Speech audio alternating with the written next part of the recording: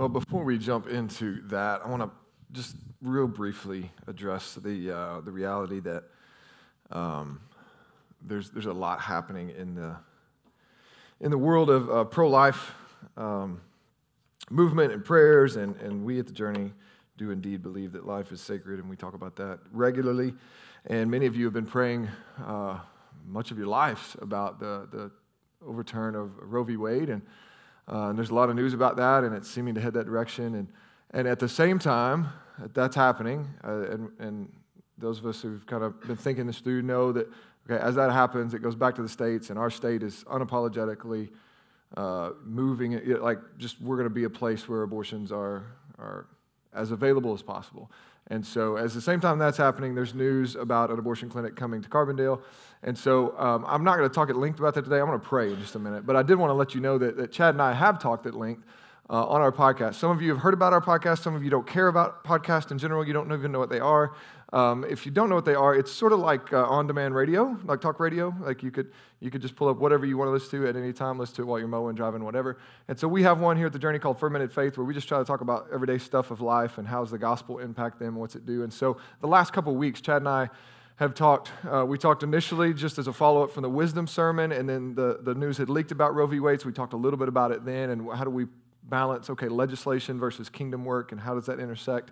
And then last week, after the news about the clinic coming to Carbondale, we got on and talked even more practically and kind of on the ground, like what should our response be to that? So I want to point you to those as a resource to go deeper and further. You can get that if you have our app. You can get that if you go to any of the podcasts, whether it's Apple Podcasts, Spotify, whatever you listen to them on. If you search Fermented Faith, you can find it there as well. If you need any help with that, we'll be glad to help you. But I just want to point you to that. I'm going to pray in just a minute, but I want you to know, while we haven't given specific time in the service, we will continue to talk and pray and look to the Lord as our ministry and response grows in that. But I just want to point you to that for now. So join me in praying, just in general, laying that before the Lord. And then we'll jump into Ecclesiastes. So, God, I do just want to come and say that we are in the midst, we used to acknowledge that we're in the midst of a broken world and a divided country.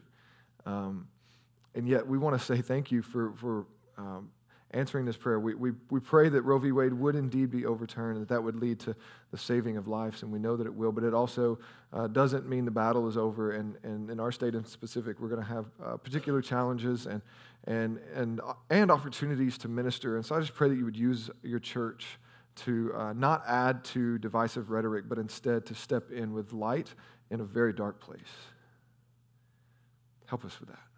Help us to be pro-life the way you are pro-life, fully, holistically, from birth to grave, from conception really to grave, Lord. Help us to embody that, not just in our votes and in our voices, but in our lives.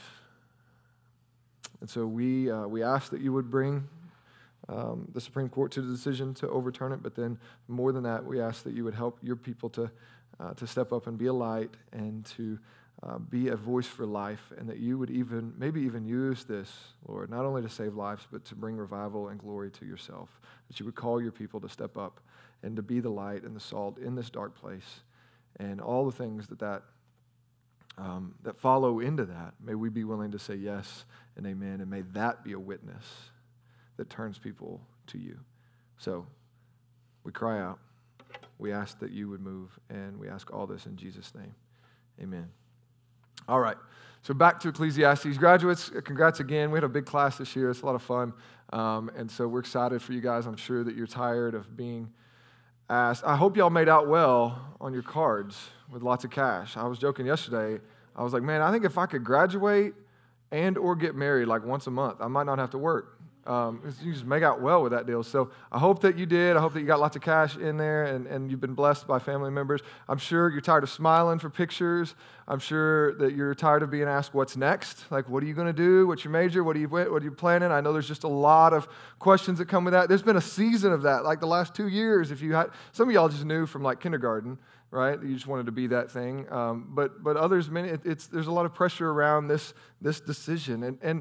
And that's not all wrong, but I do think in our culture we we've come to identify one another, ourselves and one another, by what we do, haven't we? By our career, by our work. Like, you think about it, when you introduce yourself, you're tempted to say that, and if not, when you're getting to know somebody, that's one of the first things you want to know. Like, what is it that you do? And again, what you do is tied kind of subversively in our culture to who you are.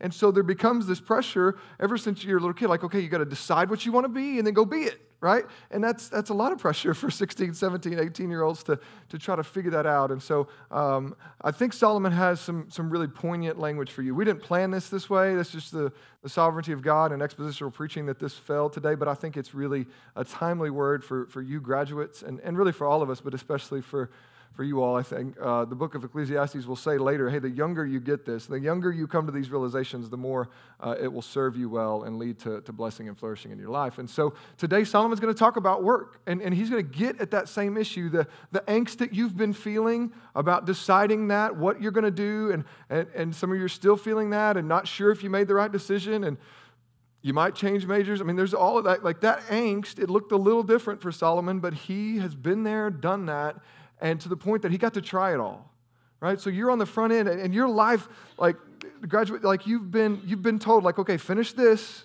and then you can do this, right? Get to this finish line, and then you can do this. And whether that's okay, get out, get through high school, and then you can go to college, or get through college, and then you can start your real world job and life or whatever. And what that does, it just kind of it makes you feel, or at least it did for me.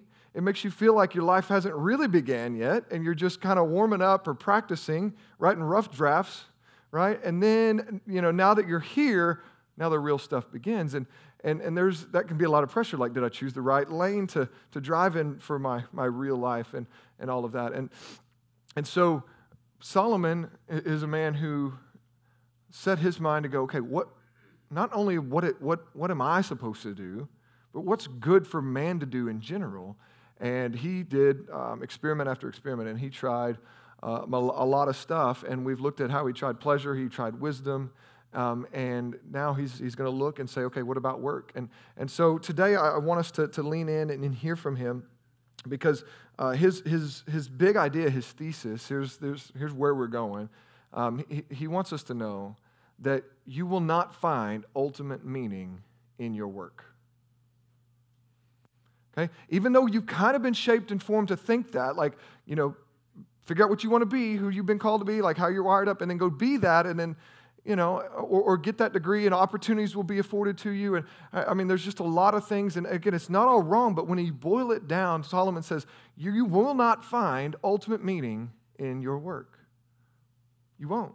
You'll be left unsatisfied. You'll be left with a thirst that is still not quenched. You'll be left frustrated and hateful. I don't know if you, like, he starts out, I hated all of my toil, all my work. I joked early on, this is one of the only books in the Bible we can be pretty sure was written on a Monday morning, right? Like he's like, I don't want to do it. I don't want to. He's thinking about stepping back in, and he's frustrated. Right? And so he's going to look, again, back down at us and say, hey, I've been there, done that, and here's what I've learned. It will not fulfill you. Okay, so you won't find ultimate meaning in your work. However, it doesn't end there. In fact, this is one of the first passages in Ecclesiastes that's going to kind of turn positive at the end, because it doesn't end there. Because when you find ultimate meaning in the grander scheme of God's story, now you have meaning and fulfillment and joy in your work, no matter what you do. Okay, so you won't find ultimate meaning in your work no matter what you do. Even if you're on the news and you're making Elon Musk look like a pauper in 20 years, you won't find ultimate meaning in that. Or if you flip burgers, push a broom for the next 25 years, you won't find that. But the good news is, when you find your ultimate meaning in God and in your faith and in the bigger story of the Scriptures, now you have meaning no matter what you do.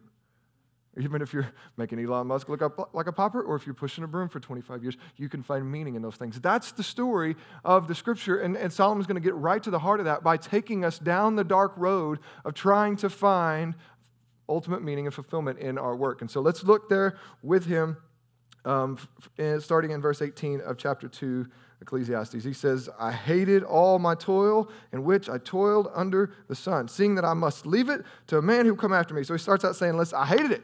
I hated my work. I hated all. And he says toil, he's going to say it several times. That word toil is not just talking about punching a clock and work in that traditional sense.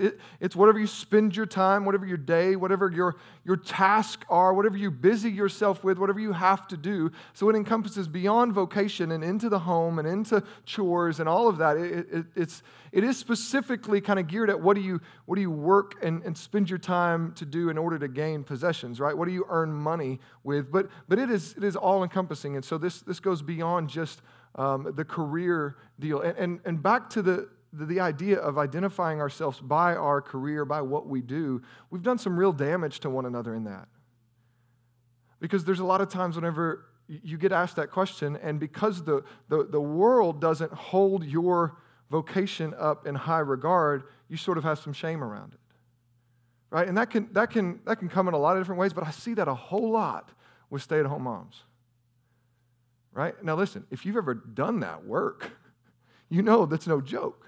You know that they work far harder than most of us do, regardless of what our job is. But I see that a lot of times. The question is, because it's so, kind of core to how we relate to one another, what do you do? Do you work? Oh, do you work outside the home? And you'll see moms kind of, have to kind of couch that in. Well, yeah, I mean, no, I did, but I'm staying home with my kids, and I might go back. And I just want to say, just real quick, like the Bible takes that pressure off of you, moms.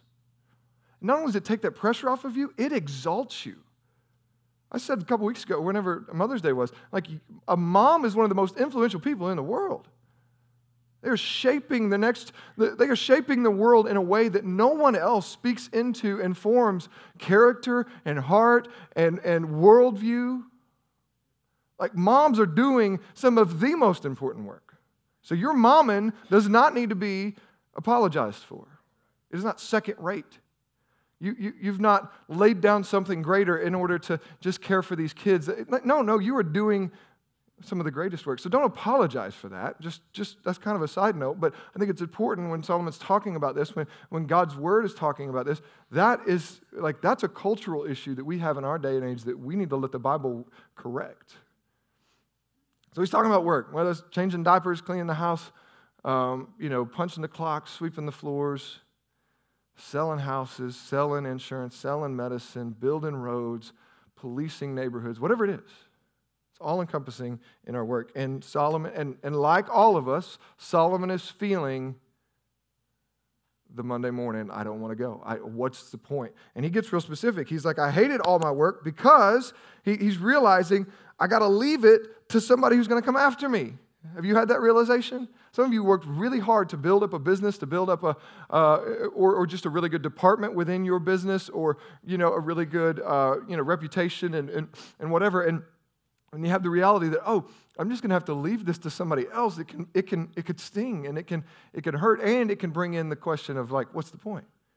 And that's what Solomon goes. He goes, I've got to see. I'm seeing that. I'm going to leave it to a man who will come after me, into verse 18.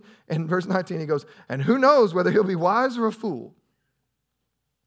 Either way, he's going to be the master of all that I've toiled for and used my wisdom under the sun. This is also vanity. He goes, what's the point? Vanity, if you're new, if you're just joining us, it's the theme of the book. And it's really translated to mean just like a vapor or futile or fleeting. It seems like it should be able to be grabbed and pocketed and held onto, but it just kind of slips through your fingertips. Your Bible might translate it meaningless. I think that leaves a little bit lacking because there is meaning. It's just not, it's quickly fleeting and it goes away. But so he says, this is what I realized about my work. I'm working hard, I'm doing all this, but for what?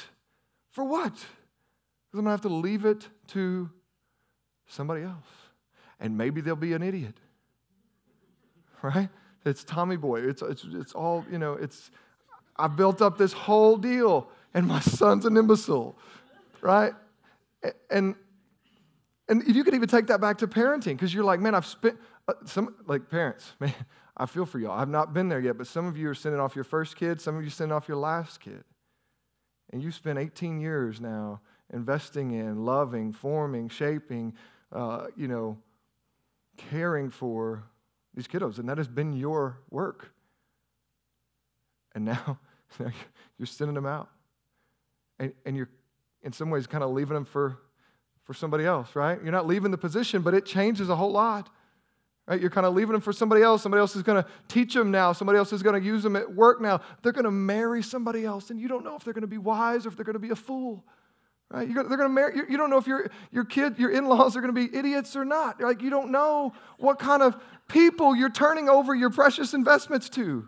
You hope they pick a wise person, but you don't know, right? There's this. And beyond that, you don't even know yet if they're a fool or not. That's still to be determined. So there's a lot of tension right here, and there's a lot of and so Solomon's feeling that, and he's saying, "What's the point?" And maybe some of you are even feeling that with parenting, like, "Oh, I've done all this work, and now what if they walk away from the Lord? What if they throw their life away? What if they end up there's a lot of tension and angst that comes when we realize we can't control stuff, isn't there? And Solomon's talking about his career and his work, but man, this applies just all throughout the stuff we spend our life on. And so he's going, I don't want to leave it to somebody else. I remember kind of my thing at Aldi began to be when I was there. I would kind of get sent to fix some stores that weren't doing real well, and I really liked that. I really liked turning them around. I got to do it a couple different times at one store, but because this manager would always go out on long-term surgery stuff, and so I'd go in for 3 or 4 months, and man, we'd have that thing running good. It was awesome, and employee morale was high, and numbers were good, and then I'd have to turn it back over to that guy. He'd ruin it every time. And then he'd go out for another surgery, and I'd come over and do it again. And then I spent a couple years at my store in Harrisburg, and man, that store hadn't hit numbers in a long time, and we had a really good stretch of 2 years. And I remember whenever I was handing it off, spent about a week or two with the guy they were promoting to take my spot, and I had this young girl that I was training to be a shift manager, and so she'd been learning a lot of our systems and stuff, and so I've been teaching her. And then the new guy comes in, and as I'm handing things over in the last few days, she comes to me, she goes, "Hey, you said to do it this way, but he's saying, no, we're going to do it this way." And I was like, it's his store now, right? Like, that's wrong. It's going to go badly for him. But I told him, he's clearly not listening, so it's his store now. And it was a little hard, right? It's a little hard to leave it and know, okay, they're going to have some rough spots, right? So that's kind of lighthearted, but on a big picture, we feel this, don't we? We feel this like, what's the point? What's the point? And so Solomon goes on to say, verse 20, "So I turned about and gave my heart up to despair over all the toil of my labors under the sun." I mean, you can't quit, right? You got to pay bills, right? So some of you have been here to this pressure point, and you've gone, yeah, I hate it, but I still got to work. I still got to pay the bills. I still got to do so. He just turns over to despair. He's no longer trying to get joy out of it. He's no longer hoping it'll get better. He's no longer hoping he's going to make a difference. He just turns it, goes, okay. Despair it is. Frustration it is. Over all the toils of my labors under the sun. Because sometimes a person who has toiled with wisdom and knowledge, verse 21, and skill must leave everything to be enjoyed by someone who did not toil for it. This also is vanity and a great evil. He's just feeling that, man. I'm going to do all this, and then for what? I'm going to leave it to somebody else. They didn't earn this. This is the tension of so much of our political issues in our day. Like, I don't know, work for somebody else that didn't work to enjoy. Like he's feeling this tension. For what? He goes, it's vanity and it's evil. It's dark. It's terrible. It's not how it should be.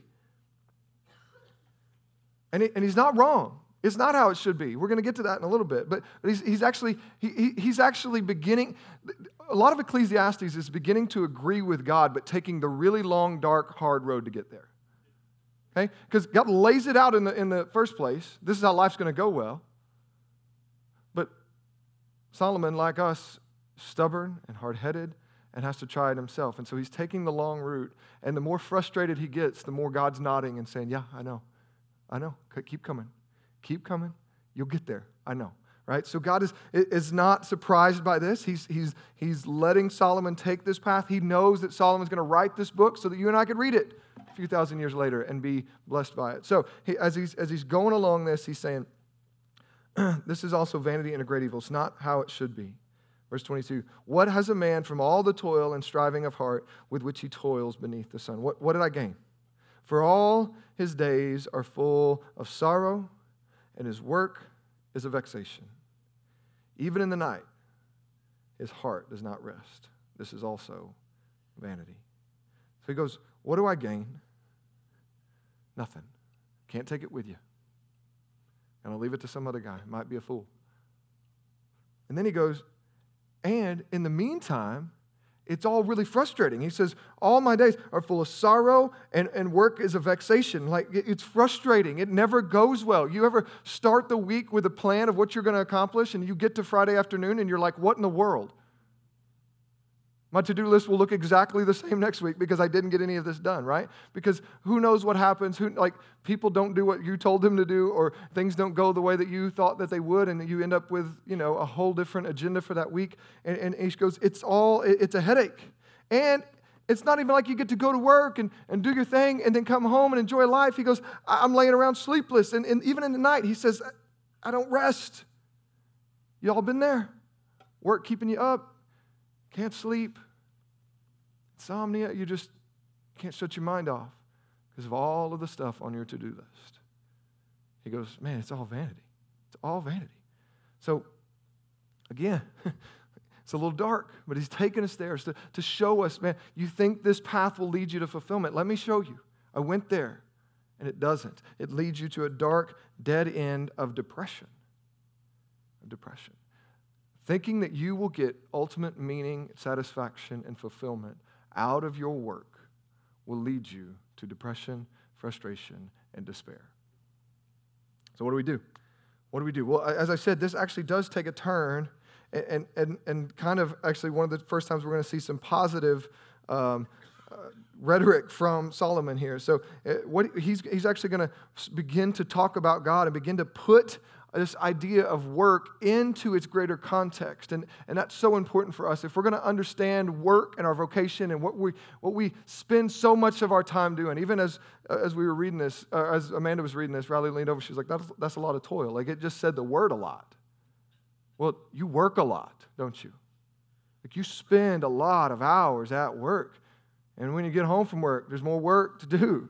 There's a yard to mow. There's diapers to change. There's trash to take out. There's floors to vacuum. There's houses to paint, and all of that stuff. Like, there's a lot of toiling that we do. So we need to be able to make sense of that if it's not going to crush us. A lot of what I've learned about work in the book that I recommended on your app for a follow-up resources from Tim Keller. I think he's done some great work of writing in our generation. He draws a lot from Martin Luther, who did a lot of thinking on this a few hundred years ago during the Reformation. But so I'd recommend him to you. And he tells the story of this. It's a strange story, but he says, imagine that you're setting out, on a street bench, and somebody runs up to you. You're in a city. Somebody runs up to you and says, hey, the name of the common wild duck, the Latin name for a common wild duck is Histrionicus, Histrionicus, Histrionicus. Thanks. Right? Like, now what? You're left trying to make sense of that information. Like, what? Why are you telling me this? Right? And what do you do? And he just walks away. And what do you do to try to make sense of that? Well, you try to fit it into a story, don't you? You try to go, well, maybe the guy's just a little crazy and he's off his meds, and I need to call somebody for him, right? Or maybe he's a spy and he was setting up a drop zone, like a meet here, and that was like the password, and he's trying to tell me something about, a foreign power engaging or whatever. Or maybe he's, plotting against our country, in which case maybe he needs to be killed. And you're trying, either one of those could make sense of what he just said to you, but the outcomes are very different, aren't they? Because if you decide he's a spy that needs to be killed and you have him killed and he was just a crazy guy off his meds, that was evil. But if you go the other way, then maybe you don't like. And the point is, we all strive to put our lives in context so that they will make sense. They need to be placed in the realm of a greater story in order for them to make sense. And so, as Solomon goes on here, he determines this in verse 24. He says, "Here's the deal: there's nothing better for a person to do, or there's nothing better for a person than that he should eat and drink and find enjoyment in his toil. This also I saw is from the hand of God." So he goes, I begin to look beyond. Remember, the other theme of Ecclesiastes is under the sun. It's all vanity under the sun. Solomon here, for the first time, takes his look beyond the sun, takes his look up to God and says, you know what?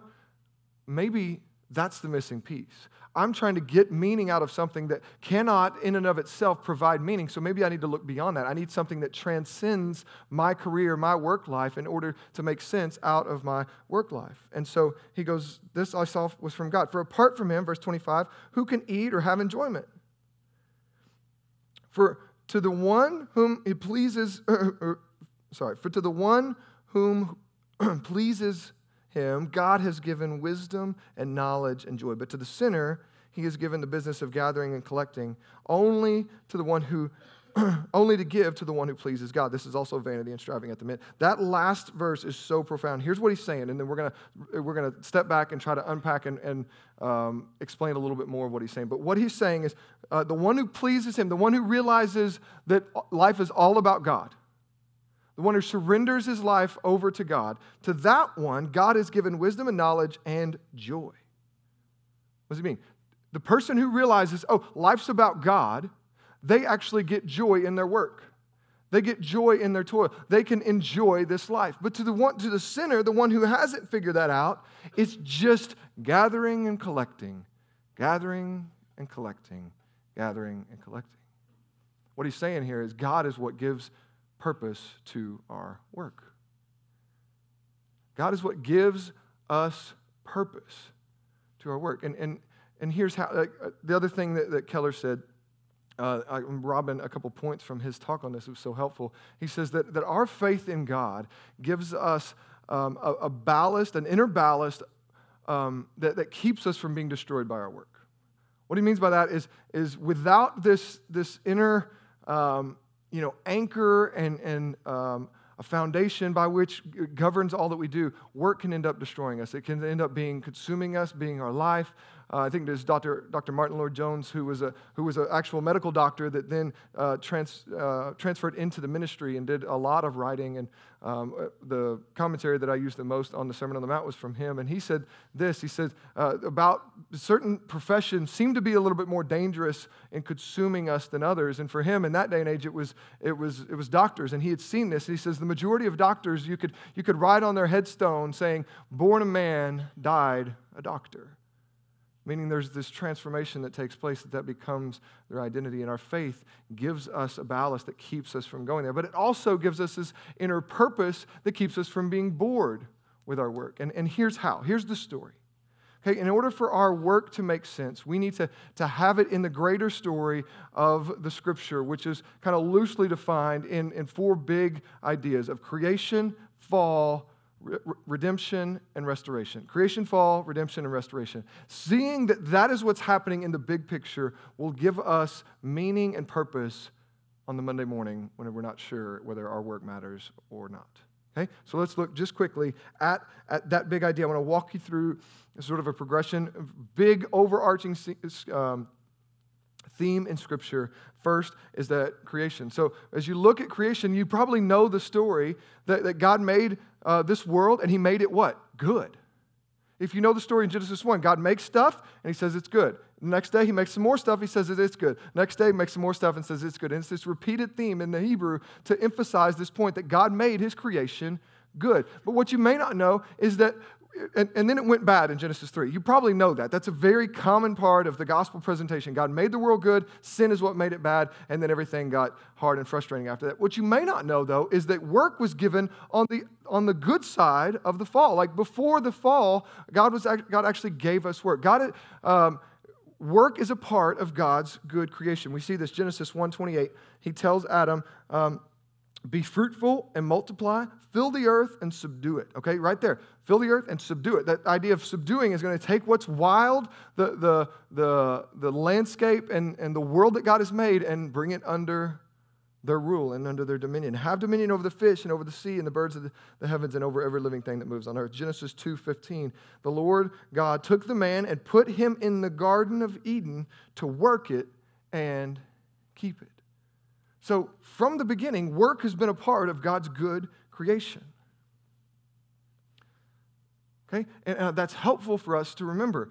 I think sometimes we just think, oh yeah, I mean, work is hard because we know that about the curse and the fall, which we'll get to in just a minute. And sometimes we know, okay, work is hard because of the fall and the specific curse that God gave Adam. And so, man, work just stinks. And we sort of tie this idea of frustration and difficulty to work itself. But in reality, work itself was something given by God in the good part of creation, in prior to things going awry. It wasn't like, I think sometimes we just think, man, in the Garden of Eden, that must have been awesome. This is like beach vacation all the time. Like it's tropical deal. We're just sitting in chairs. The angels are bringing us more tropical Mai Tais and they're just taking care of all the chores. Right? Nobody had to vacuum because the angel had that and whatever. And then we screw it up and God's like, you know what? Off your butt. You got to do something around here, right?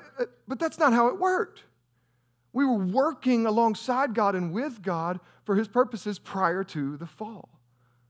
Okay, so we need to know that. The second part, though, is the fall, and it does have an important defining aspect to making sense of our work, because this is where it does get frustrating and it does get hard. After the fall of man, after they sin and they say, you know what, God must be holding out on me. He said, if I eat of that, then I'll know. Satan gets in there and twists God's word, and they believe, okay, God's holding out on me, so I won't really be happy until I reach for that fruit. And they reach for that fruit and the wheels come off. And part of those wheels coming off is God laying out what life is going to be like for them now. And in Genesis chapter 3, He says this to Adam in verse 17, because you've listened to the voice of your wife and have eaten of the tree of which I commanded you, you shall not eat of it. Cursed now is the ground because of you. Before, it was all a blessing. He says, take all that I've given you and enjoy it. Fill it, subdue it, right? Enjoy it. Cultivate. Right? We were made in God's image, and God Himself is a creator and a cultivator. So He says, go and do that work. That's how we were set up. But now, after the fall, He says, now it's not just going to be blessings to enjoy. It's going to be hard work. It's going to work against you. Cursed is the ground because of you. In pain you shall eat of it all the days of your life. So now it's not just going to be going and enjoying, what you get to pick from those trees and from the plants in the ground. It's going to work against you. Thorns and thistles it's going to bring forth. And you shall eat the plants of the field. By the sweat of your face you shall eat bread until you return to the ground. For out of it you were taken, for you are dust, and to dust you shall return. So that's when work got hard and frustrating. God had for us a good life that He created. And a part of that good life was us having work to do. You picture God's plan for creation, and it was for His image bearers to rule on the earth in His place, like to be His kings and queens that rule over this earth. And He had a work to do. He wanted to cultivate it and form the whole earth into a place that was full of His glory. And we were going to work and partner with Him. But when we decided to work for our own good, when we decided to shift that, and no longer for His glory, but for our own, it fractured the whole deal. And now God said, you're not going to get the enjoyment and the blessing out of life and out of work specifically that you used to. It's going to be hard. You're going to sweat. You're going to be frustrated. It's going to bring you to tears. It's going to keep you awake at night. This is when this came into place. So creation was good. The fall made it frustrating. The fall made it hard. But the story doesn't end there. Jesus comes. Jesus comes, and what does He do for the first 30 years of His life? He works. What does He do? Does He set up an office and just kick His feet up and tell everybody what to do? No, he's a blue-collar carpenter. Like, He works. He builds things. He carries this image of God as a creator and a cultivator into this really specific way of coming to earth and actually building stuff. Learning the trade of carpentry from his earthly father, Joseph. It's a really beautiful thing to study, and we won't spend a ton of time on it today, but Jesus comes as a laborer, as a worker. But He comes with a specific work to do. At age 30, that shifts. His work shifts now to bringing in the kingdom of God. And Jesus comes, and He comes to do a particular work. Romans 8, we'll look at in just a minute, but it paints this idea that ever since the fall, the whole creation, not just people, we've been groaning and longing for something. We've been noticing, man, this is evil. It's not how it should be. We've been noticing that. But more than that, even the world has been groaning and longing for the fulfillment of God's promises, for God to do the rest of what He said He was going to do. And Jesus comes to do that. Jesus says, behold, I'm making all things new. Right? He comes in to bring redemption into our lives of futility. He brings redemption into our lives of frustration. And what's the point? Jesus comes in and says, I'm the point. I'm the point. Come and serve me, and I'm going to call some of you to serve me in ministry, but all of you are going to serve me as you do your vocations throughout the world. It's this really beautiful thing. As you look at the Scripture, there's a few different times. We saw it in the Sermon on the Mount. You see it in a few Psalms where God is talking about feeding all of His creation through the creation. So He says, I care about the little sparrows, and I make sure they have food. I care about the flowers. I make sure they have food and drink. And so therefore I care about you. But and this is where Martin Luther does a lot of work thinking about what does it mean to honor God in our vocation. It means that we realize, God is working through my work. What do I mean by that? God wants you to have what you need. Okay? But most of you don't live on self-sustaining properties. Some of you do, and that'd be cool. I'd like to come see it if you do. Let me know. But what does it mean? Y'all got to go to the store and buy bread. You got to buy milk, right? You got to have water plumbed into your house. You need electricity. You need to, if you're going to stay warm, you're going to stay warm in the winter and cool in the summer. You need air conditioning and heat, right? You need a car to drive to work so that you can work your job and earn your money to come home and put food on the table for your family. And so you start to see all of these parts of life that you just take for granted is God providing for you. So think about, where you shop for your groceries at. Somebody put that stuff on the shelf. I was talking to somebody else, maybe it was Chad, talking about working a job in college at Walmart. Was that you? And stocking the paper towels. And he says he'd work all night when the doors were closed, and he'd fill the shelves to make it look all beautiful, and he'd come back in the next night and it was just destroyed because everybody had just picked through and bought all their stuff. And that's frustrating. That's vanity. What was the point? Well, the point was a lot of people got to buy the stuff they need that day because the worker put it out. And you know what else happened? Somebody swept that floor that night before you came and shopped. Swept it and mopped it. You think much about them? No. You don't notice them till they don't do it. Right? They don't do it, and now you're angry. And you start to see, God has a plan for all of this world to keep operating, to provide for His people, and I get to play a role in that. Whatever your job is, you can fit it into that. Unless you're doing something like making pornography or stealing from people, your job, that's outside of God's will. But beyond that, whatever you're doing, selling medicine, right, selling insurance, like you think about that, you're providing a way that people don't end up in a pinch whenever their loved ones die and they have to pay for funeral costs. Right? You're giving mortgages. You're providing a way for people to pay for their home and have a huge sum of money when they don't have it at a low interest rate, right? On and on you go. You got coal miners providing energy. You've got truck drivers providing all of our stuff. We all got a little more grateful for them in the last couple of years, didn't we? Right? And so you just keep pressing down here and you realize, God, vocation is not just this add-on thing that we have to do. It's a part of God's good creation to provide for His world.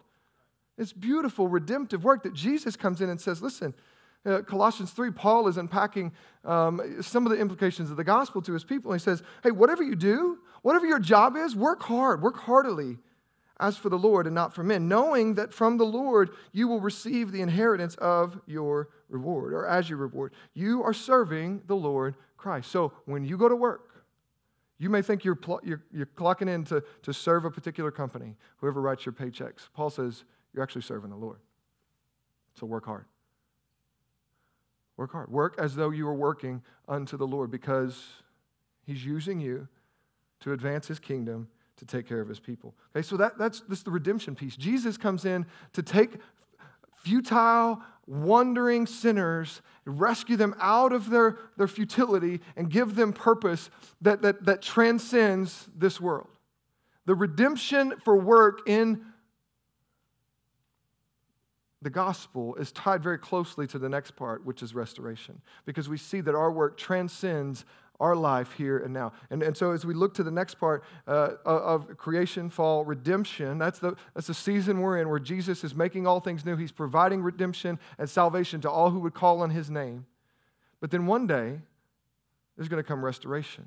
Okay? And this is so important. We did a whole series on this a few years ago. It's so important for us to know that God's not going to, the point is not to get us off of this earth, right? In salvation, sometimes we have this wrong idea of rapture mentality, and maybe the rapture fits into this, maybe it doesn't, but I think sometimes with the rapture teaching about the second coming, we have this idea that God's just trying to get us off this earth so he can do away with it and we'll all go live with him in heaven. But the reality is that he's coming to fix this earth, and he's going to burn it, but it's in a refining fire type of way. And what he burns away will be all the things that won't be a part of his kingdom. And so it'll be in that type of sense that all that won't last into eternity will be burned away, but then he's coming and bringing heaven down with him here. So he's not wadding this earth up and throwing it away. He's bringing heaven down here. That will be our final dwelling place. God will be here. That's what Revelation said. The dwelling place of God is now with man. He brings the city of heaven down to earth, gets rid of all that is evil, and we live with him forever in the new creation. It's restored. It's redeemed fully in the way that it's supposed to be. What does that mean? That means our work isn't for naught. That part of that process, yes, he'll be burning away the sin and darkness. But at the same time, what's left when that's all gone away? If you think of a stone or of a precious metal, a gold or a diamond or something like that, being covered in all of the gunk of the earth, and they got to burn all that stuff away. What's left is the beauty that was meant to be there. And so part of him burning away what's evil is also going to be breathing a breath of culmination on all that we've labored to. What does that mean? Okay, some of you worked in the field of medicine, helping people experience healing, helping people have a healthier life. When Jesus comes back, he's going to breathe all that into culmination. We'll all be fully healthy forever. And you're going to get to see your work go, oh man, what I've been working toward, Jesus just finished it. And you're going to feel a part of that. Whether you sold the medicine, whether you administered it, whether you, right, whatever you did, like you're going to feel a part of that, right? Some of you labored in building trades. How many of y'all have a family member who's worked in building trades and you don't like driving with them because everywhere you go, they tell you about everything they've worked on? Y'all, you know somebody like that, right? You're driving around and like, oh, yep, I worked on that back in the 90s. I built that courthouse. Sorry, Nick, I'm not trying to dog on you, but it's people like that. You're like, oh, I did this, I did that. Well, here's the deal. We're all going to kind of be like that in heaven. We're going to be able to see with our own eyes, even if our work is more subtle and subversive, we're not sure, we're going to be able to see the culmination of that in heaven. We're all going to be going, hey, I worked on that. You know that person that's here? I shared the gospel with them. I prayed for them. You see, there's going to be actual buildings and structures and beauty in heaven and art. And you're going to go, man, I labored to that end. I worked on that. And we're all going to rejoice that what we've been spending our lives on, this toil, gets redeemed and restored. Romans 8, I referenced it earlier, but it says this in verse 20 and 22. For the creation was subjected to futility. That was in Genesis 3. That's the fall. It was subjected to futility. It wasn't made in futility. It was subjected in futility. Not willingly, it says, but because of him who subjected it, in hope that the creation itself will be set free from its bondage to corruption and obtain the freedom of the glory of the children of God. What does that mean? That we're going to be restored back. This world, this earth will be restored back to how he meant for it to be back in Genesis 1 and 2. To the glory of the children of God. God made this world for us to dwell in and to rule over and to enjoy. So this point comes later in the book of Ecclesiastes, but there's a side note here.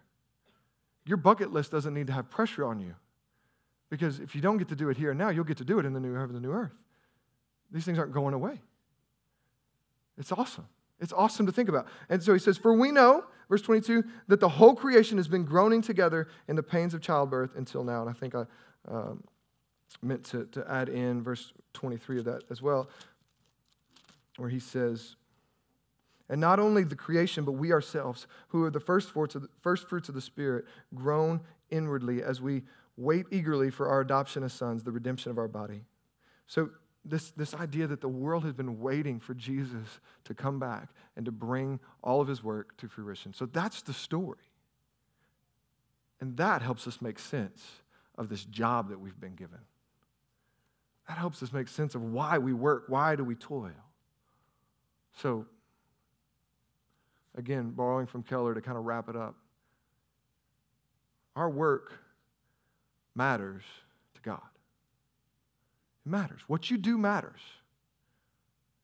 He cares about it. It's not an empty spending of your time. He cares about it. And then along with that, God matters to your work. How you do your work matters to God. Martin Luther goes on to say, like, how do I be a Christian in all of my work? Like, it's easy to see, like, how I'm a Christian in my work. I get to labor for the Lord in preaching His word. That's an easy dot to connect. But I think the example he used is making shoes. If I'm a shoemaker, how do I glorify God in making shoes? How am I a Christian shoemaker? And here's what he says. You make really, really, really good shoes. That's how you glorify God in your work. Do it well. Be a good employee. Have integrity. Create, cultivate, build, bless. Yes, all of that glorifies God. So our work matters to God, and God matters to our work. So I want to end just coming back to, I mentioned it earlier, but again, this is what helps us not be destroyed by our work. Because if we don't have this anchoring of faith and realizing, oh, what I'm actually made for is something that transcends this world. And whether I get it done or not, God's going to get it done at the end. That keeps us from being destroyed by our work. That keeps us from being so consumed by our work and our identity and all that we have to get done. Because you know what? I can rest. There's a parallel here that the text doesn't lead us to talk about, but there's a reason that God rested on the third day. God made us, He's a creator and a cultivator, but He's also a rester.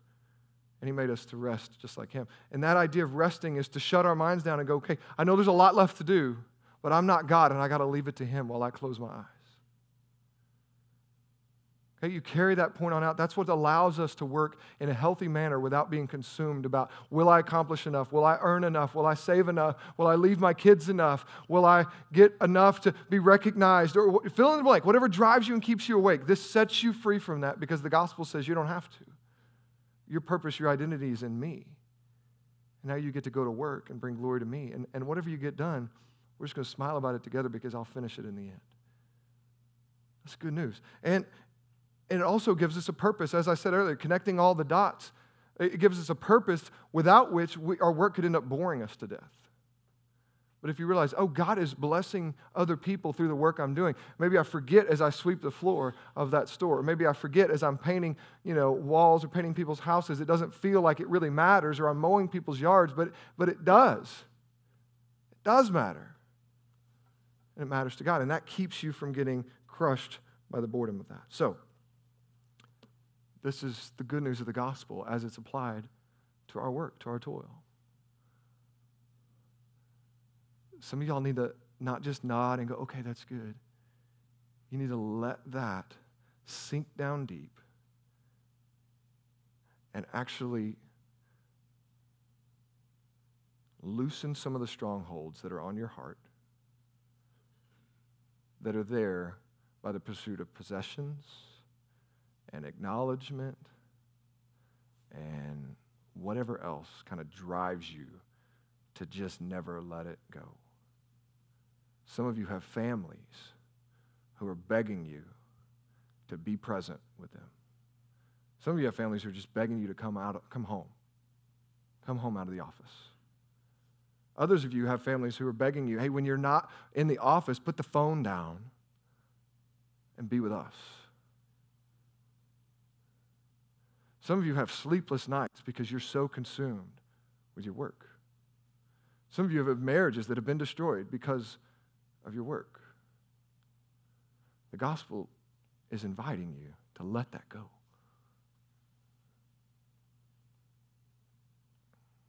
Not that your work doesn't matter, but it ain't ultimate. So stop trying to live like it's ultimate. The gospel frees us, as Solomon said, to the one who pleases God. God gives him the ability to have knowledge and joy and enjoy life. That's what he says in verse 24. There's nothing better for a person than he should eat and drink and find enjoyment in his toil. That some of you will have a footnote about finding enjoyment, and it says to make his soul see good. Like, that's what God wants for you in your work, is for you to be able to eat, right, and drink. That's why you go to work. but then to also just enjoy it, to find good, to take your soul to a place that you could see the good in your work and actually enjoy it. Stop trying to get something out of your work and instead receive the work itself as a gift from God. You see the difference there? If you're trying to get something out of your work that will satisfy your soul, it'll crush you. But if you see your work as something that's gifted to you by God, now you can enjoy it. You can enjoy it. Are there still going to be hard weeks where you got to pull 70, 80 hours? Yeah, probably. But if that's a regular thing for you, you need to examine your heart and let the gospel speak in and set you free from that. It might mean you need to get a different job. It might mean you need to earn less so that you can be more. It might mean you need to earn less so that you can be present more. Because again, you can't take it with you. That's the real vanity that Solomon's pointing out, is working to get stuff is vain. But working to enjoy the work that your hand is laid to, that can be really good, he says. You get to enjoy that. You don't have to apologize for doing a hard day's work, sitting down and eating a good meal, drinking a nice drink, and going, man, it just feels good to do what I did today. It feels good to be a part of God's creation. Like that. That's what the gospel can lead you to. Even though it may all be falling down around you. Your boss may hate you, and your people may be fools, right, that are working for you, but the gospel can allow you to rest and rejoice even in the midst of that. Even in the midst of that. Let's pray. God, we need your help as always to take this from our head and our ears and down into our hearts. I pray your Spirit would do that work today. Stir in us as you would lead us to be responsive. Be with these graduates, Lord. May the words of Solomon sink deep into their soul and set them up for a healthy pursuit of vocation and work in your kingdom. We ask these things in your name. Amen.